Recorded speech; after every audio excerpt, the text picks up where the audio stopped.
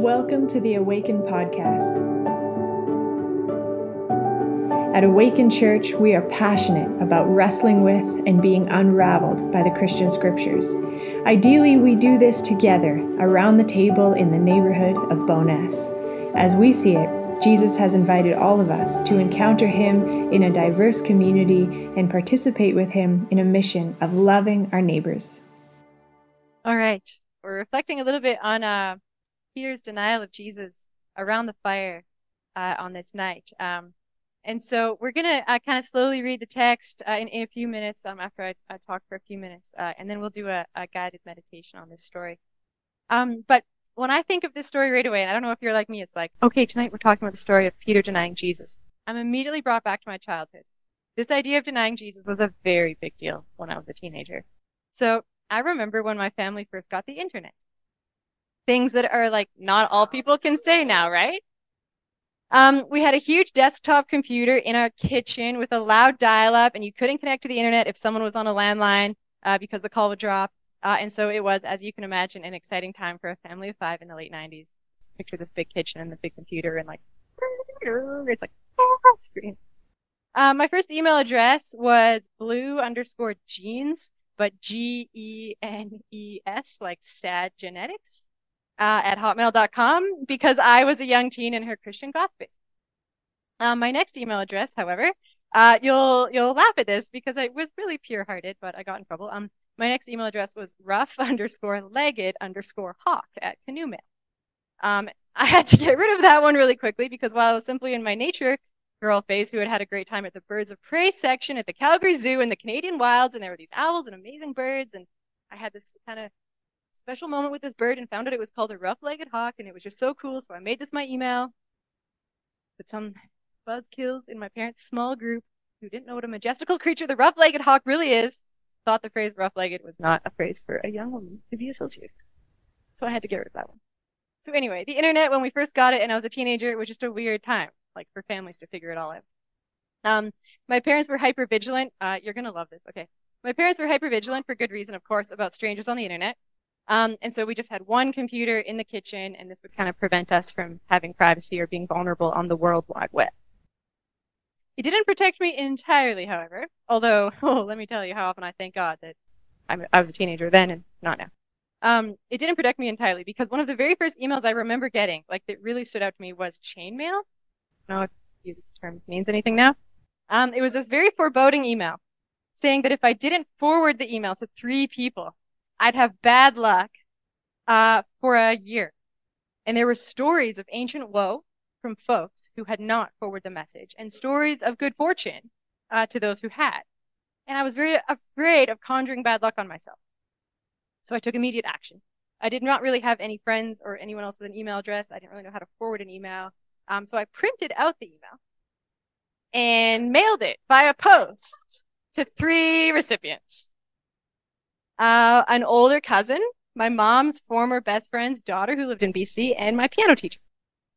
I knew how to stamp envelopes and all that, like it was a different time. And I did not sign this. I did not write an intro. I didn't put that it was from me. It was just a sinister printed out email that came in the mail with a sinister warning to forward the message or else. So of course, this anonymous letter made the recipients very uncomfortable. This was like shortly after 9/11. Like there was just a lot of fear and anxiety around getting letters in the mail that with foreboding messages whose origin you do not know. And so eventually though, because the only person connected to like my mom's former best friend's daughter and my piano teacher and my cousin was me, we figured it out. And my parents were confused. They were just like, why did you send that? You could have just like deleted the email and moved on. And I was like, but I'm genuinely afraid of what will happen to me if I don't heed these warnings. So you can imagine.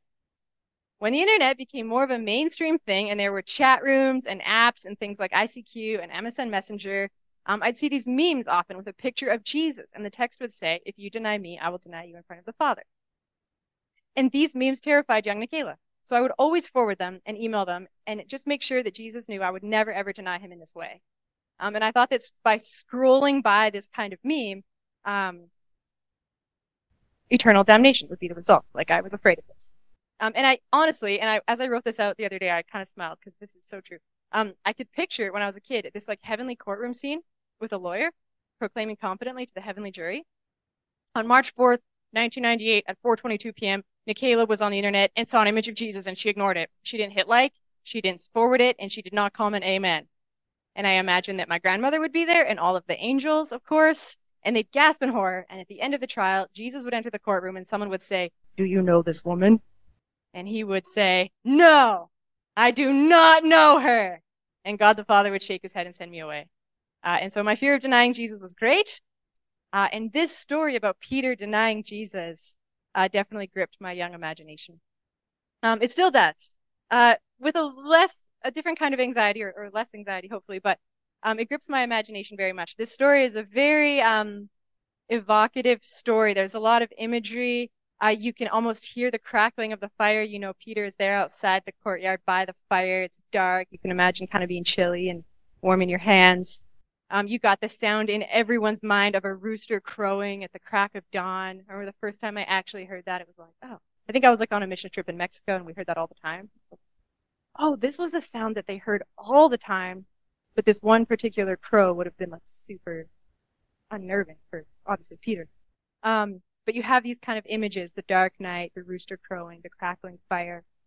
And so it's a really powerful story, and I do think there's a lot of profound intersections that this story invites us into. So what I want to do before we just slowly read this text together, as we have done the past 2 weeks, I want to kind of draw your attention to a few things to look for. So you'll notice when we get into the text, it's not very long, it's like 15 verses, that there's kind of two stories happening at the same time.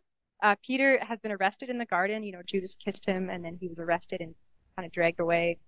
And the disciples have apparently all fled away, men fled away naked, and so they kind of take Jesus to the house of the high priest, so a religious leader, like the most revered religious leader. So Jesus is on trial at the high priest's house. We get the sense it's the middle of the night, it was unplanned, it's kind of improvised, so it's somewhat illegal, happening in the middle of the night, and there are no witnesses on Jesus' side. It's not how court interrogation is usually supposed to go. It's not a Roman trial. It's not a public trial. There aren't like Roman officers there or something. It's just entirely a religious in-house situation. These are religious authority figures interrogating this religious kind of rocker of the boat, so to speak, interrogating him. This has not yet made it to like the police or lawyers. They're at the house of a high priest. So it's like, imagine, I mean, it's totally different, but just for our own cultural context, you can imagine like the pastor, the regional minister, a representative of the board of the denomination, and the elders are having a private meeting. A little like some torture and interrogation and false testimony happening, but in the name of protecting the faith. This is that kind of meeting. It's private, and the folks interrogating Jesus are well-respected religious leaders in their community. But happening at the exact same time as this interrogation is Peter following Jesus. Peter has followed Jesus all the way to the high priest's house from the garden. So he may have fled away at first in fear when the arrest took place, but we can see here that he really wanted to stay near Jesus. He didn't actually just run away and hide. He's trying to get as close to Jesus as he can. So although it's like Peter denied Jesus, like Peter's the closest one, the closest follower of Jesus in this story. It's profound. He could be elsewhere, but he's not. And so there's kind of a hope at the moment of the story that like, oh, there's, you know, if we're comparing Judas to Peter, a few verses ago, you know, Peter's sleeping and Jesus is like, stay awake with me, stay awake with me. What a failure. And then, you know, Judas shows up and betrays Jesus with a kiss. So you're like, okay, Peter's not so bad. And now Peter's here at the fire, kind of trying to be near Jesus. So Peter really looks good again. But we'll see at the end of the story, he denies knowing Jesus. And there's this kind of beautiful play on how all of the followers and disciples of Jesus are complicated characters. So Peter obviously wants to be near Jesus. He followed. He made it all the way to the courtyard of the high priest's house. And he was there with the slaves of the high priest. So he's very close. He's with kind of the servants of the high priest. And you'll remember the last time we've encountered the slave of a high priest was just in the last few verses when someone, perhaps Peter, was cutting off his ear. So Jesus is inside the building being interrogated, and Peter is outside by the fire being interrogated as well. There's a double interrogation. It's a beautiful way to tell stories. Mark does this brilliant. Mark does this in his writing pretty often. It's called intercalation. where Mark will kind of merge two stories together in this really creative way. He'll kind of introduce a story and then stop, shift to another one, and then that ends, and then he picks up the first story. And he does this a few times throughout his gospel in ways that the other gospel writers don't do. And it's really profound because what he's doing is trying to get us to compare the two events to each other. So here, Jesus is carried off to the high priest. Peter follows close behind and is warming himself at the fire, while Jesus is experiencing the heat of interrogation. And after Jesus' interrogation ends, Mark resumes the drama with Peter. So we're meant to contrast and compare. Jesus is asked 3 questions, and Peter is also asked 3 questions. Jesus is being questioned by those in positions of great power, and Peter is being questioned by marginalized, enslaved people whose only power is found in their proximity to the religious authorities. The last thing the last thing that's said to Jesus is a mocking command to prophesy. They blindfold him and spit on him and mock him, and they hit him and say, prophesy, who hit you? And that's pretty profound because the idea of that mocking, violent act is as if to say, you aren't really a prophet and we know it. But meanwhile, outside, Peter is fulfilling the prophecy Jesus spoke the evening before and denying him 3 times. It's profound. Prophesy if you're really a prophet. And you can bet, if Jesus hears the cock crow, there's an irony there. So the religious leaders will ask Jesus, did you really say, I will destroy this temple? And when he doesn't answer, they will say, have you no answer? And then lastly, they will say, are you the Messiah, the Son of God? Peter will be asked, you were with Jesus, weren't you? And then he'll be asked, you are one of them. You're a Galilean, aren't you? And then lastly, they will say, you are one of them, are you not? So while Jesus stands silent before his accusers until he's asked if he's the Messiah and boldly says, yes, I am, I did say that, Jesus said this knowing what the consequences were. He's blindfolded, mocked, spit on, and beaten, which is a rather paradoxical punishment for a man who spent his days healing the blind, treating the outcast with dignity, and even using his own spit to heal and set free.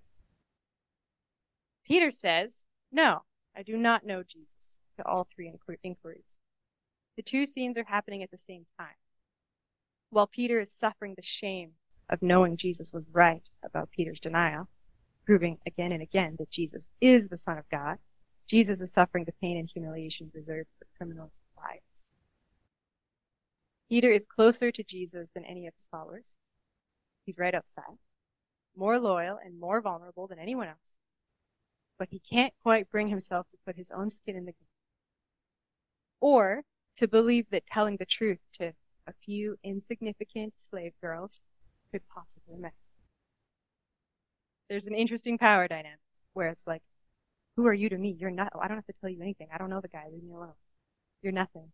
Would he have answered the same if it was the religious authority? It's very interesting to look at who the vulnerable people in this story are. But it seems that Peter wants to be silently near Jesus. He wants to have a personal and private relationship with Jesus. And it is no one else's business whether he is with this man or not. He doesn't have to tell anyone. This is a private matter for him. Peter cannot move beyond the private intentions of nearness, toward the public posture of solidarity with the innocent ones being oppressed in secret. If Jesus said in Matthew 25, whatever you do to the least of these, you do to me, then here we find in Peter and in ourselves the fact that to the least of these, we often say, I feel a strong desire to make a difference, to help, to do something. I pray for you privately. I even journey near the site of the injustice on Google. But ultimately, I do not risk being seen. I wanted God to notice my concern for the poor, whether the poor noticed my concern for the poor or not. And so there's so much in this text. What I'm going to do now is I'm going to read it slowly. It's kind of spread out over a few slides. And I'll just take a moment between for you to kind of get into the scene, notice all the different characters, notice the parts that are familiar, the parts that aren't familiar, and notice the parts that you resonate with. And yeah, all right. So Mark 14:53-72. They took Jesus to the high priest, and all the chief priests, the elders, and the scribes were assembled.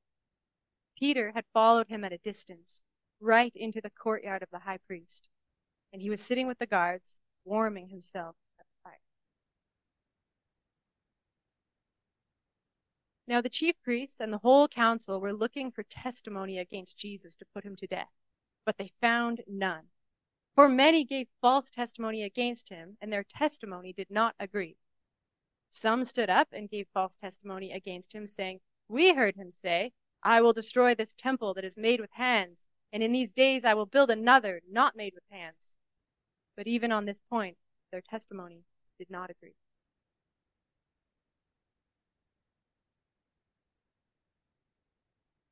Then the high priest stood up before them and asked Jesus, "Have you no answer? What is it that they testify against you?" But he was silent and did not answer.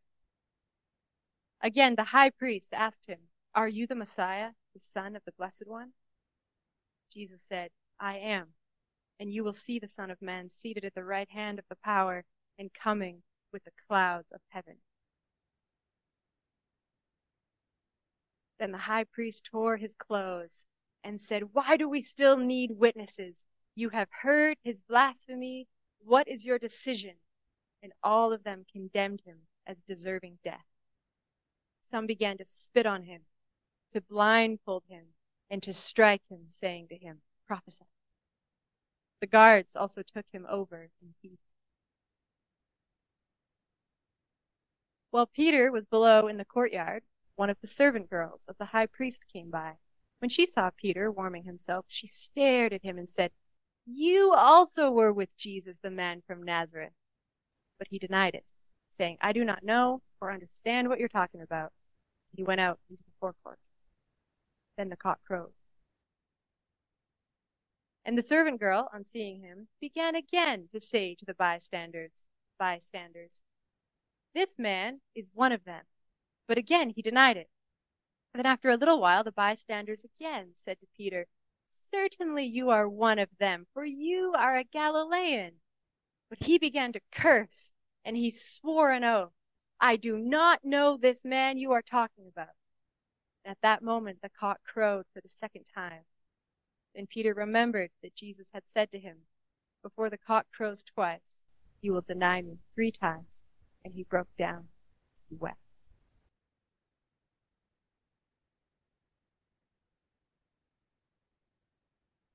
Take a moment to consider the characters or the phrases or the images that stood out to you.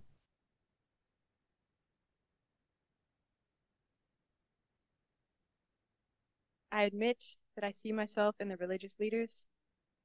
I sometimes see myself as a gatekeeper of true Christianity and proper biblical interpretation. I'm a pastor and a Bible scholar and a debater and a social media user and a voter.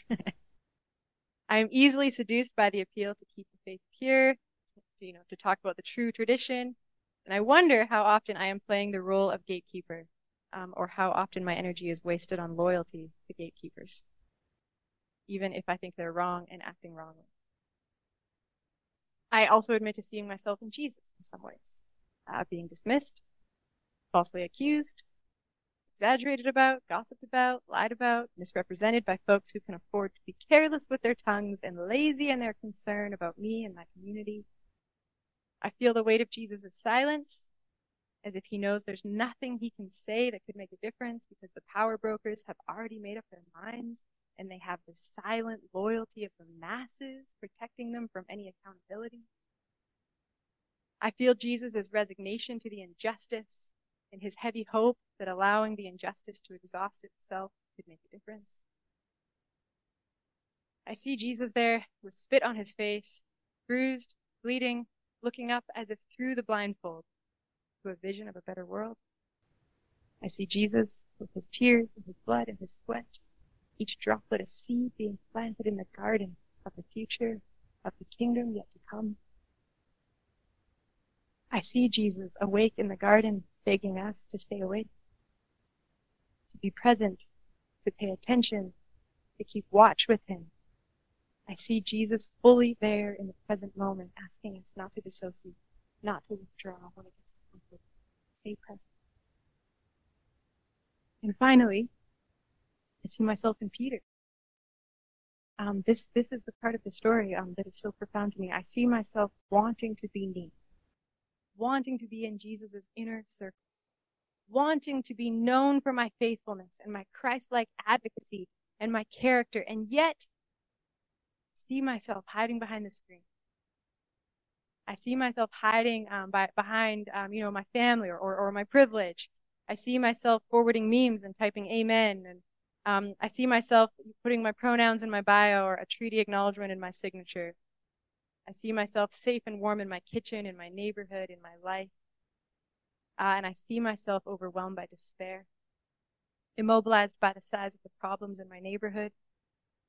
I see myself not knowing how to really get involved, how to really make a difference, how to actually be in community with people on the margins, how to stand up for truth in a way that doesn't just cause more harm than good and cost me my place at status quo's table.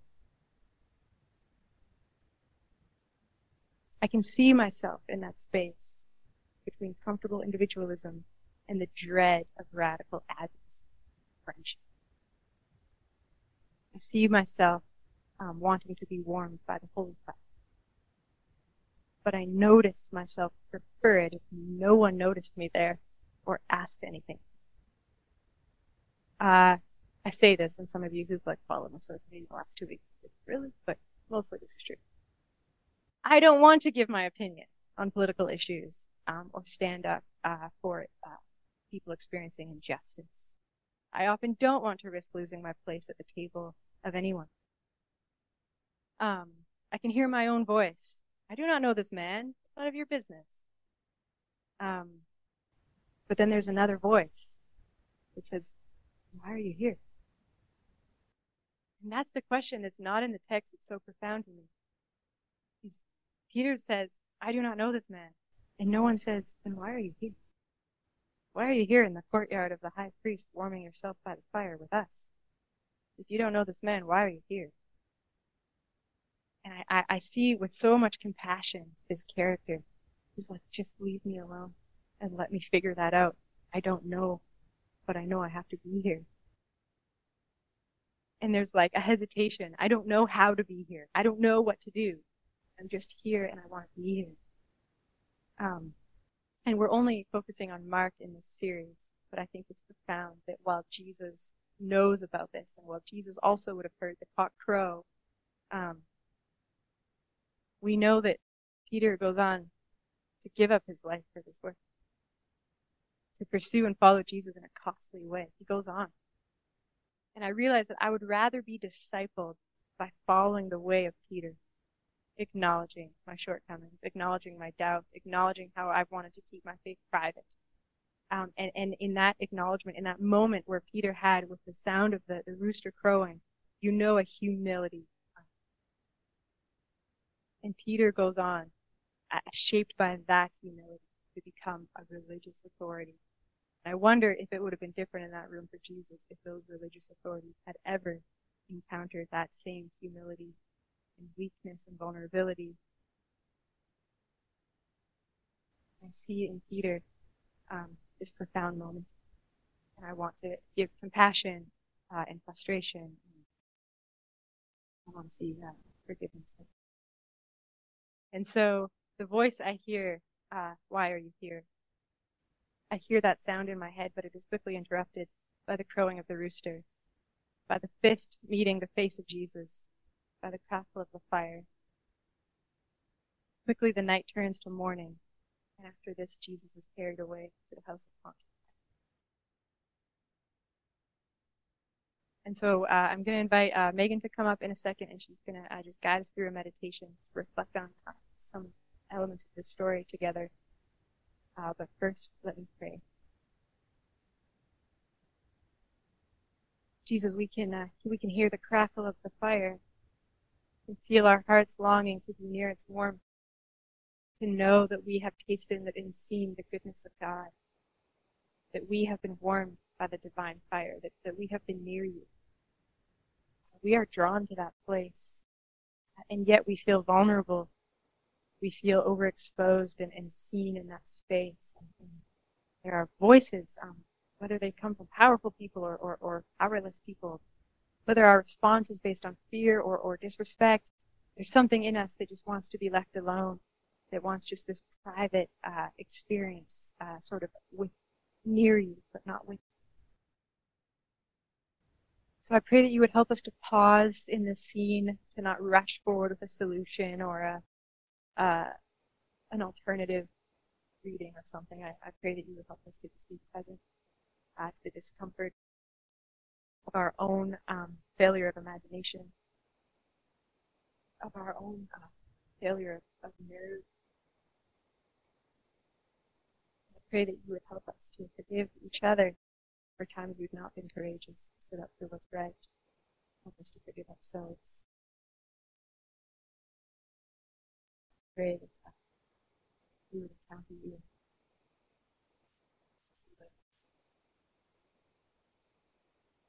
Guide us well into this story, and I pray that we would get to more of ourselves.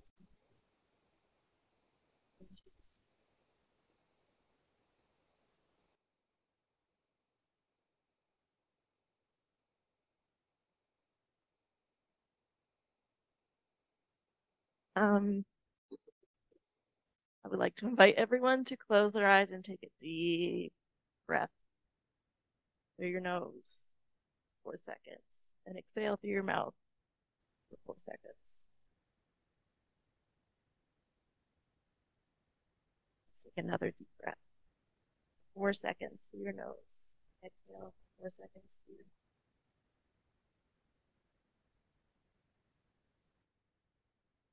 Think about who Jesus was to Peter. A friend, a father figure, the Messiah, someone that Peter loved, someone that Peter trusted.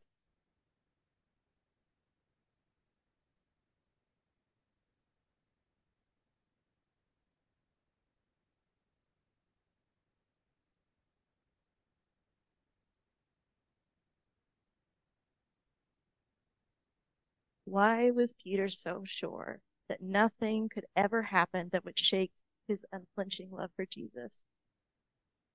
Have you ever felt like that about anybody in your life?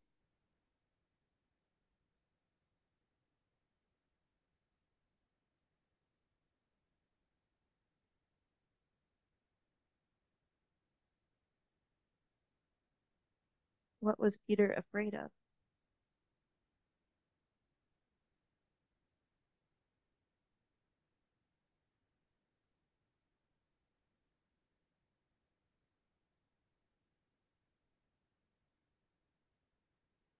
Was Peter acting from a place of self-preservation? Was he acting from a place of trauma? Was he acting from both?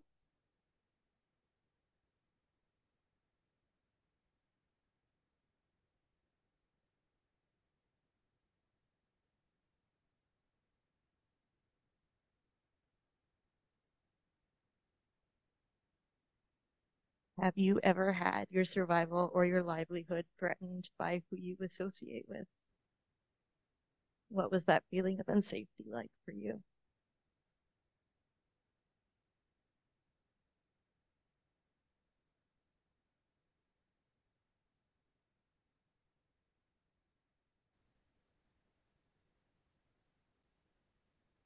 Where do you think Peter was holding his adrenaline and his defensiveness? In his body, in his chest, in his jaw, in his hands.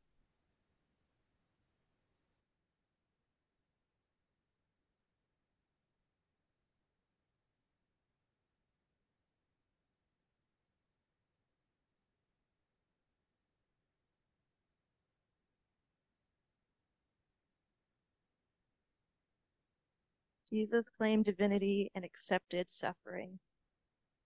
Peter denied identification as a way of rejecting suffering.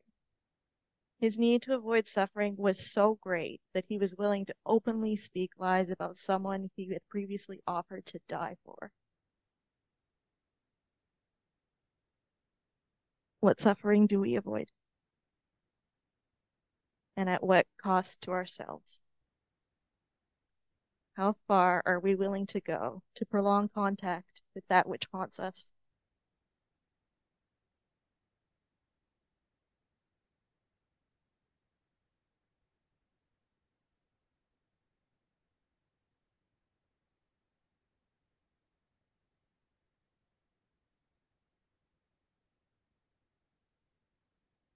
The text tells us that once Peter realized what he had done, he went away and wept bitterly. What in your life has made you weep bitterly?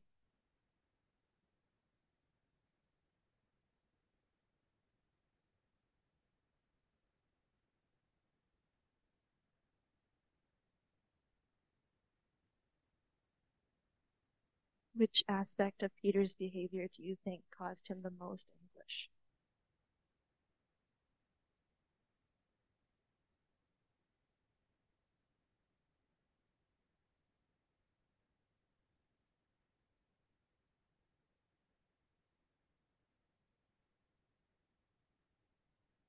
Do you think Peter ever forgave himself?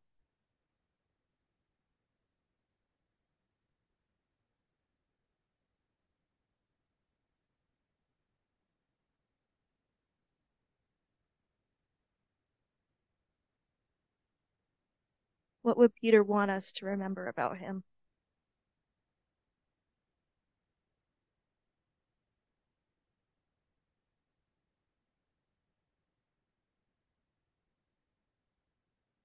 Can love and betrayal coexist?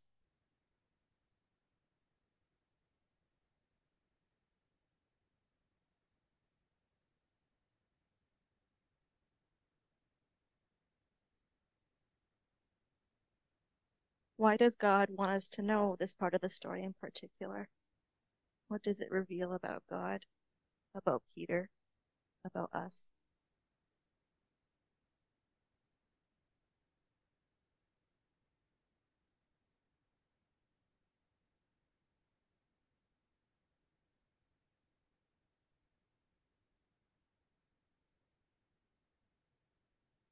Jesus, we come to you in sorrow and we come to you in weakness.